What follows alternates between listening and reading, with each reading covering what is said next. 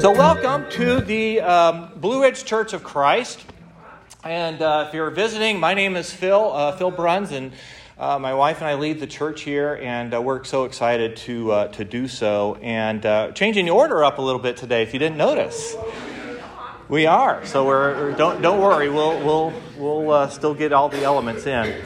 But we're excited today to start looking at the book of Colossians. And so go ahead, if you have your Bible, turn over to, or point and click over to Colossians chapter 1.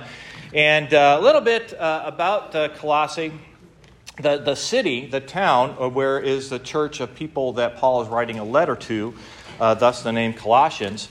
Of course, that is in the Roman province of Asia. It's a city that, it's kind of interesting, couple interesting tidbits of facts that don't have much to do with the lesson here, just to maybe a little bit of background.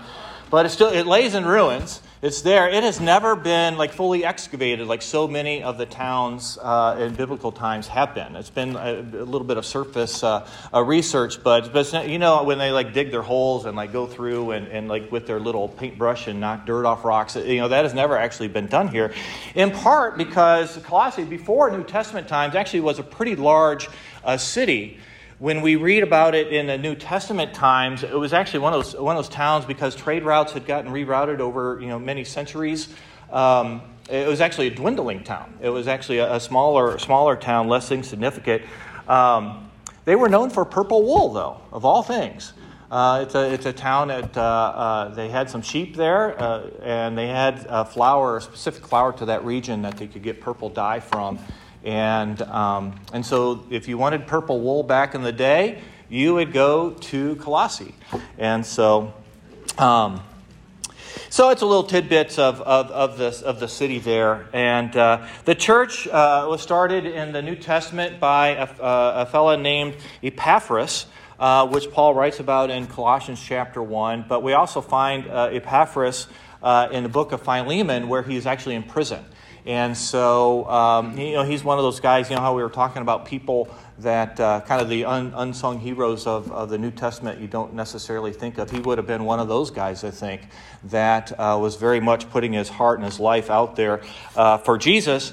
And but at one point he was in Colossae and got the church started there. But it's not the beginning. When you think about the church in Colossae, or even the beginning, the church here in the Blue Ridge Church here in Charlottesville, they have a common bond of going back to the beginnings of actually when of the prophecy of Jesus. And for Colossae, there's always been. We start looking at this book. God always had a plan for the church there. God always had a plan for the disciples, the brothers and sisters for that church. Just like He's always had a plan for us. It's a messy plan that allows for a whole lot of free will, but is a plan of hope and of salvation from our sins. And at the center of that plan is Jesus. And so I want to go back to the beginning before we get into Colossians. Just to reference a couple of scriptures. And when you think about the beginning, you might think of, back when Jesus was born, or back when at the beginning of the New Testament. But I think even back before that, like the very, very beginning. In Genesis chapter 3, Adam and Eve, you probably know the story, had eaten of the fruit of the tree that God had forbidden him to do so. And they had followed the temptation of the serpent. And so the Lord God says to the serpent, "Because you have done this, cursed are you above all livestock and all wild animals. You will crawl on your belly, you will eat dust all the days of your life. I will put enmity between you and the woman, and between your offspring and hers. He will crush your head, and you will strike his heel." That's in Genesis chapter 3. And, there's some that say that this is like the very first messianic prophecy. The very first prophecy, it says that Jesus is coming, that something is going to come and it's going to crush Satan. Others disagree with that, but either way, what thing you look at is that who's not in charge is the serpent. Who's not in charge is Satan. Who is in charge, very much so, is the Lord God Almighty. That's who's in charge here. And maybe a reference that's more clear to Jesus is in Deuteronomy chapter 18, when Moses is speaking for one of the last times to the Israelites. And he says, "The Lord your God will raise up for you a prophet like me from among you. From your fellow Israelites you must listen to him. For this is what you asked of the Lord your God at Horeb on the day of the assembly, when you said, 'Let us not hear the voice of the Lord our God, nor see his great fire anymore, or we will die.' The Lord said to me, 'What they say is good. I will raise up for them a prophet like you from among their fellow Israelites, and I will put my words in his mouth. He will tell them everything I commanded him. I myself will call to account anyone who does not listen to my word that the prophet speaks in my name.'" And again, that was in Deuteronomy 18. See, God has always had a plan.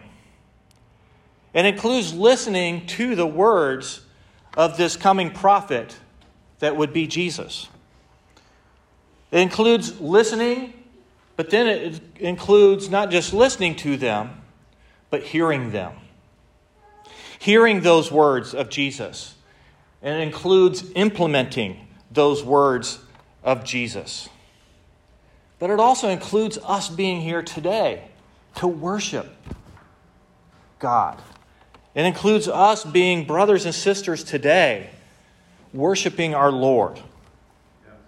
You know, in New Testament times, it also included this man Paul, who had come along and lived a life that was actually against Jesus, against God, and against God's will, even though he thought the whole time he was doing God's will. But a man that would radically change his life and write a number of the books in the New Testament, including this one here in Colossians. So I think it's important to kind of step back sometimes when we look at these churches, like the church in Philippi that we looked at most recently, the church in Colossae. And the same thing with our church here, that the beginning wasn't the day somebody set foot and said in Charlottesville and said, "I'm going to make the Charlottesville, the Blue Ridge Church of Christ." That wasn't the beginning. The beginning and the big picture goes back to God's plan in the big picture of when Jesus was first talked about coming to this earth. So in Colossians chapter 1, let's go ahead and start reading there in verse 1. It says, "Paul, an apostle of Christ Jesus by the will of God, and Timothy our brother, to God's holy family, holy people in Colossae, the faithful brothers and sisters in Christ. Grace and peace to you from God our Father.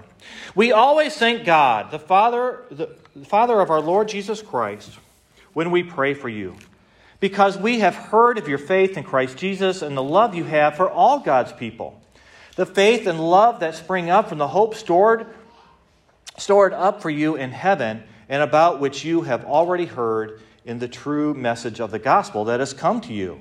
In the same way, the gospel is bearing fruit and growing throughout the whole world, just as it has been doing among you since the day you heard it and truly understood God's grace. You learned it from Epaphras, our dear fellow servant, who is a faithful minister of Christ on our behalf, and who also told us of your love in the Spirit. For this reason, since the day we heard about you, we have not stopped praying for you. We continually ask God to fill you with knowledge of his will through all wisdom and understanding that the Spirit gives, so that you may live a life worthy of the Lord and please him in every way, bearing fruit in every good work, growing in the knowledge of God, being strengthened with all power according to his glorious might, so that you may have great endurance and patience, and giving joyful thanks to the Father, who has qualified you to share in the inheritance of his holy people in the kingdom of light. For he has rescued us from the dominion of darkness and brought us into the kingdom of the Son he loves, in whom we have redemption, the forgiveness of sins." So Paul writes this letter, and in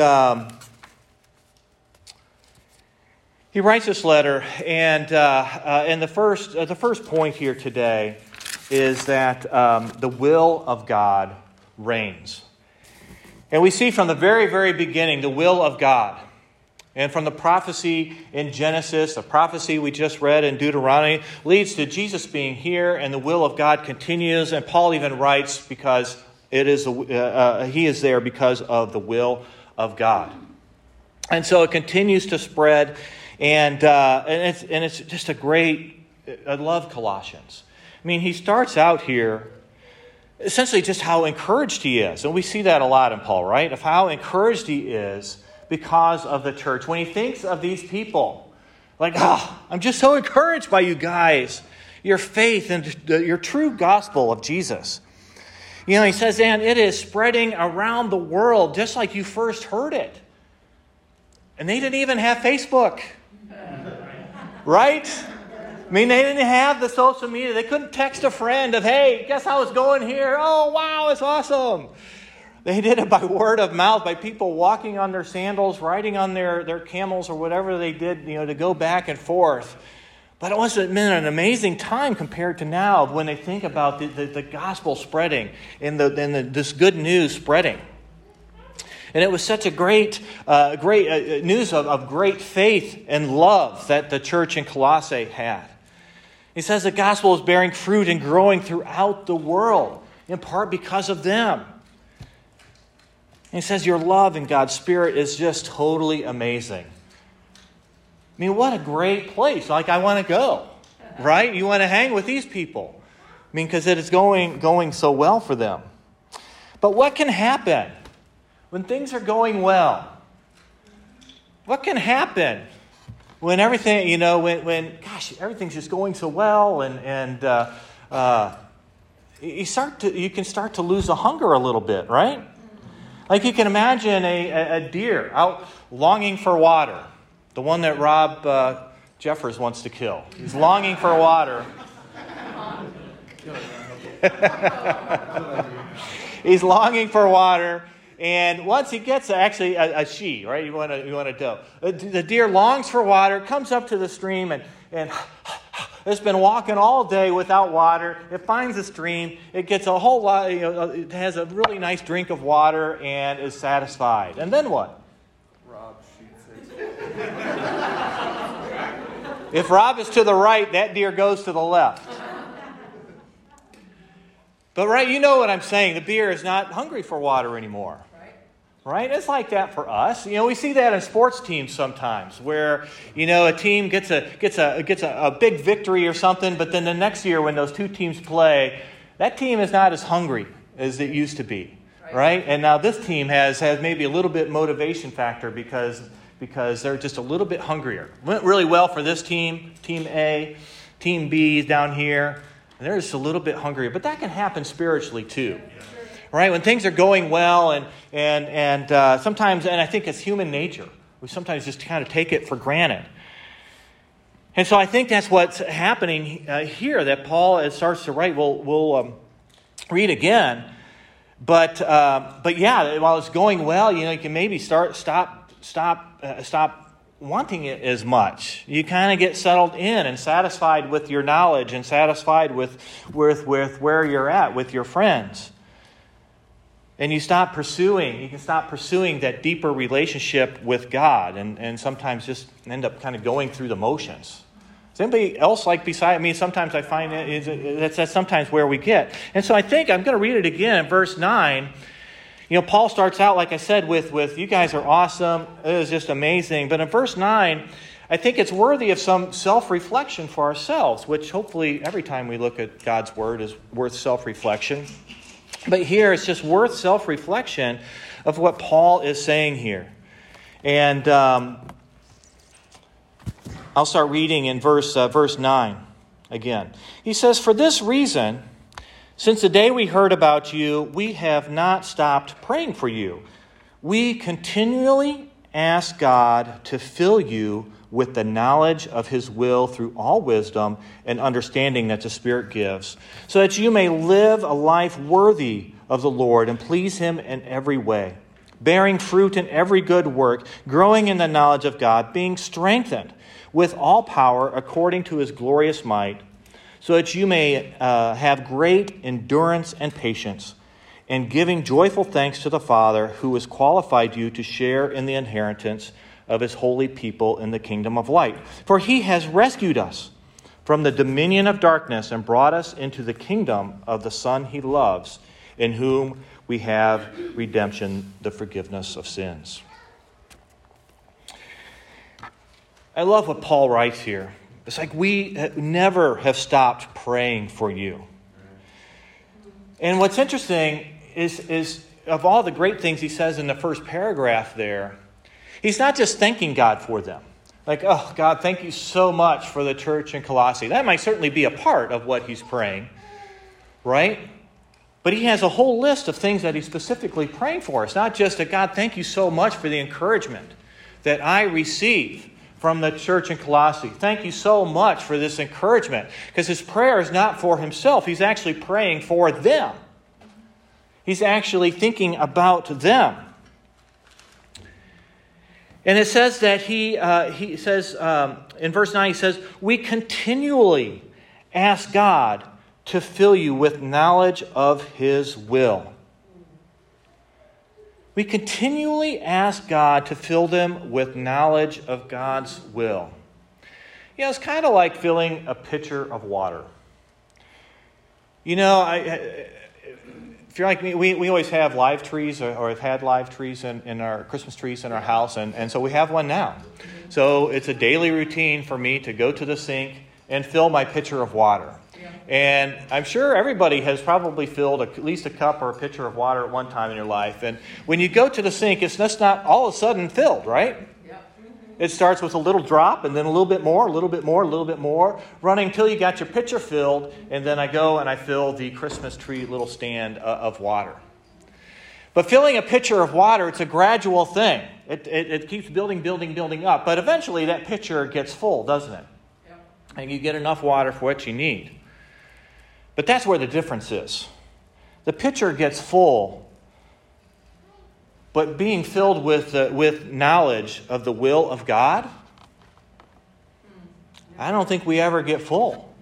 And that's why Paul continuously prays for them. That's never something we ever actually achieve, but it's something that we grow in and grow in our faith in and understanding in. And so I think that's what Paul is saying. I continually to ask God to fill you with knowledge of God's will. And I think it stands for reason that prayer is for us as well. All right, we've never gotten to the point where we've achieved full knowledge of God's will.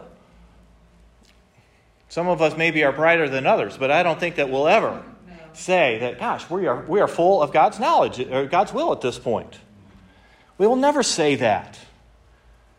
So it's a continual building process. And, the will of God is such a good thing.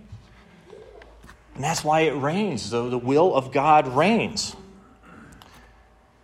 But if we're not growing in our knowledge of it, it will cause us to stumble. If we're not growing and desiring knowledge of God's will, we're not going to find it. And what happens is that we get hurt or other people get hurt and things not so great happen. And so that's why, guys, the church in Colossae, I'm just praying for you. I'm praying for you guys to grow in your knowledge of God's will so that you can live a life pleasing to God. Yep. Well, what does that look like, Paul? Well, he's got that covered. Yeah. He talks about bearing fruit in every good work. Bearing fruit in every good thing. That's a wide range of things. But if we're growing in our knowledge of the will of God, we're going to be living fruitful lives. And it's going to show up in our children. It's going to show up on our day jobs. It's going to show up in our school work. It's going to show up in our characters. It's going to show up in our neighborhood as we go around and be a light to the community of Harrisonburg and Charlottesville and the surrounding areas. But we will bear fruit in every good work. Number 2 is just growing in the knowledge of God. To grow in the knowledge of God's will is to grow in the knowledge of God. We will just get to know God better. And again, in a moment of self-reflection here, is like, gosh, how I mean, it made me think about this, as I was thinking through some of these things this week of, how has it been the last 6 months or a year ago, or even back when I was first baptized? Am I as zealous now as I was then, or even more so? Am I growing in these things? Am I moving forward in these things? Number 3, Paul says, being strengthened so that you can grow in endurance and patience. Why those two things? I wonder. Endurance and patience. Well, we know that's your life in general. It's a marathon, right? But especially our Christianity, right? Our faith. It gets tested a lot. And there are hard days here and there. We have the good ones too, but we get tested. And it takes endurance.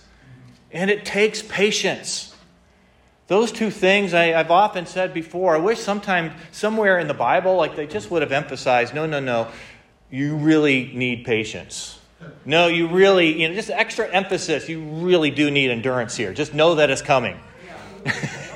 I wish it would have emphasized that. But Paul says, hey, that if we're growing, I'm praying for you guys to continue to grow in the knowledge of His will, because His will reigns, and so that you can be strengthened, so that you can grow in endurance and patience.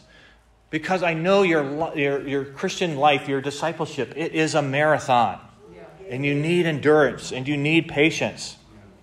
And finally, he says, so that you can experience the joy and give thanks. What a great thing. Like, who doesn't want that, right? Everybody wants joy and give thanks. And then he gives the why. Why should we do that?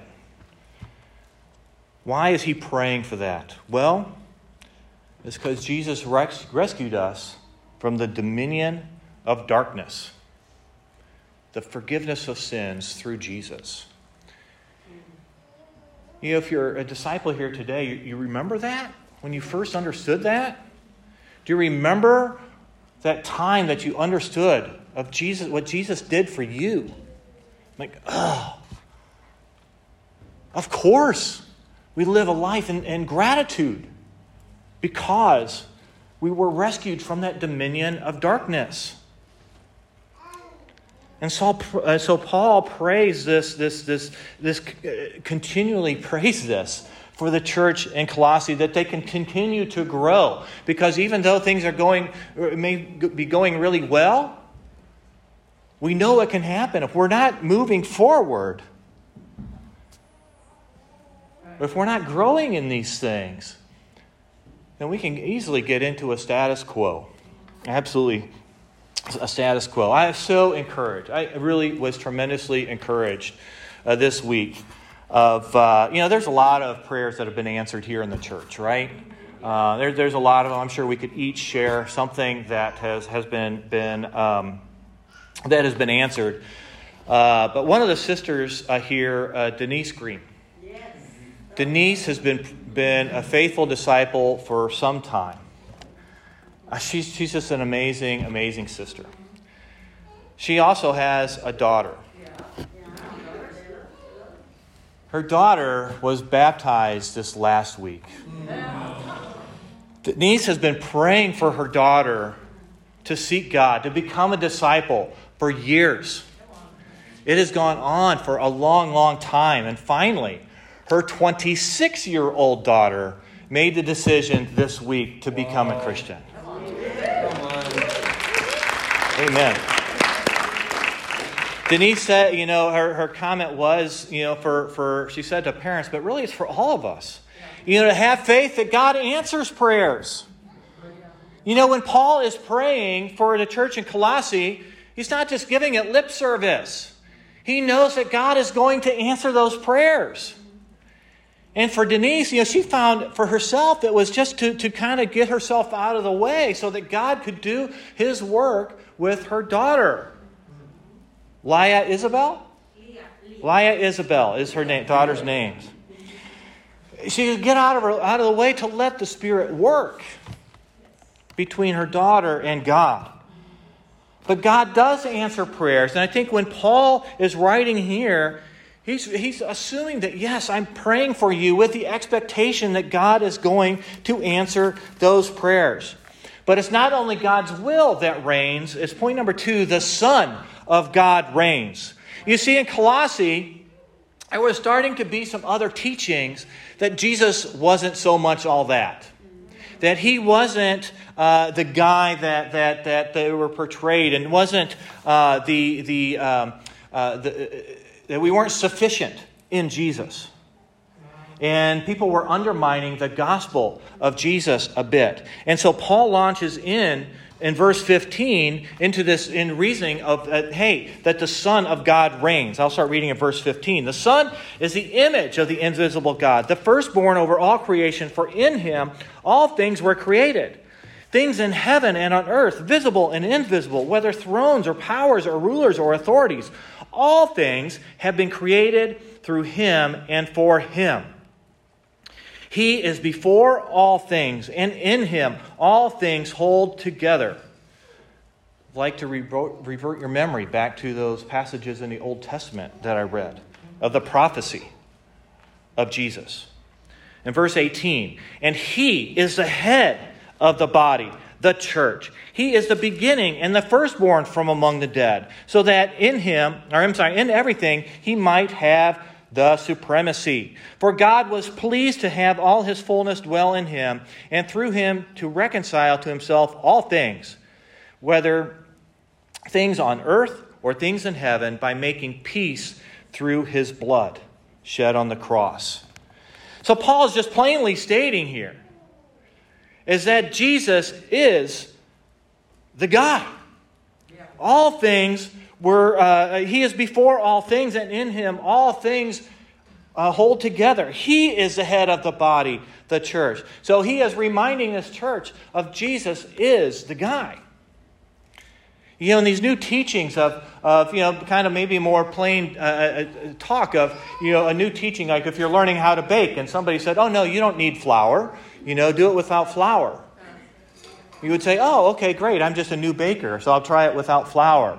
Or how about, if somebody's teaching you about the shipping industry and deliveries and everything and how hard it gets around the holidays, and they're teaching, well, you know what, you don't really need the semi-trucks on the road. They kind of just get in your way anyhow. And so, and if you don't know a lot about the shipping industry, then you might say, oh, okay. Well, it's the same way spiritually. If these people in Colossae were not moving forward and growing, continuing to grow in their faith, all of a sudden a new teaching might start to make sense. And it's the same for us today. If we are not growing in our faith, if we are not growing in our love for God, and understanding of who Jesus is and the will of God, well, then all of a sudden some other things can start to make a little sense, and we cannot see the will of God clearly. And that's why Paul had talked about that. And my goodness, I could do, all of us could talk so much about that paragraph we just read. So the challenge for us is to continue to grow. Continue to grow, just like the church in Colossae needed to. And I'd like to highlight there at the end of what I just read, is that God was pleased to reconcile you and me to him through the blood of Jesus. Did you catch that? That God was pleased in verse 19 to have all his fullness dwell in him, and through him to reconcile himself to all things. All things, including you and me. I hope that encourages you this morning.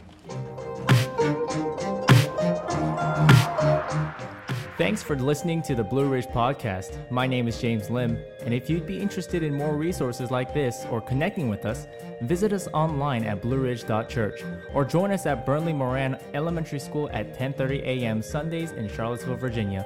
Thanks for tuning in, and see you next time.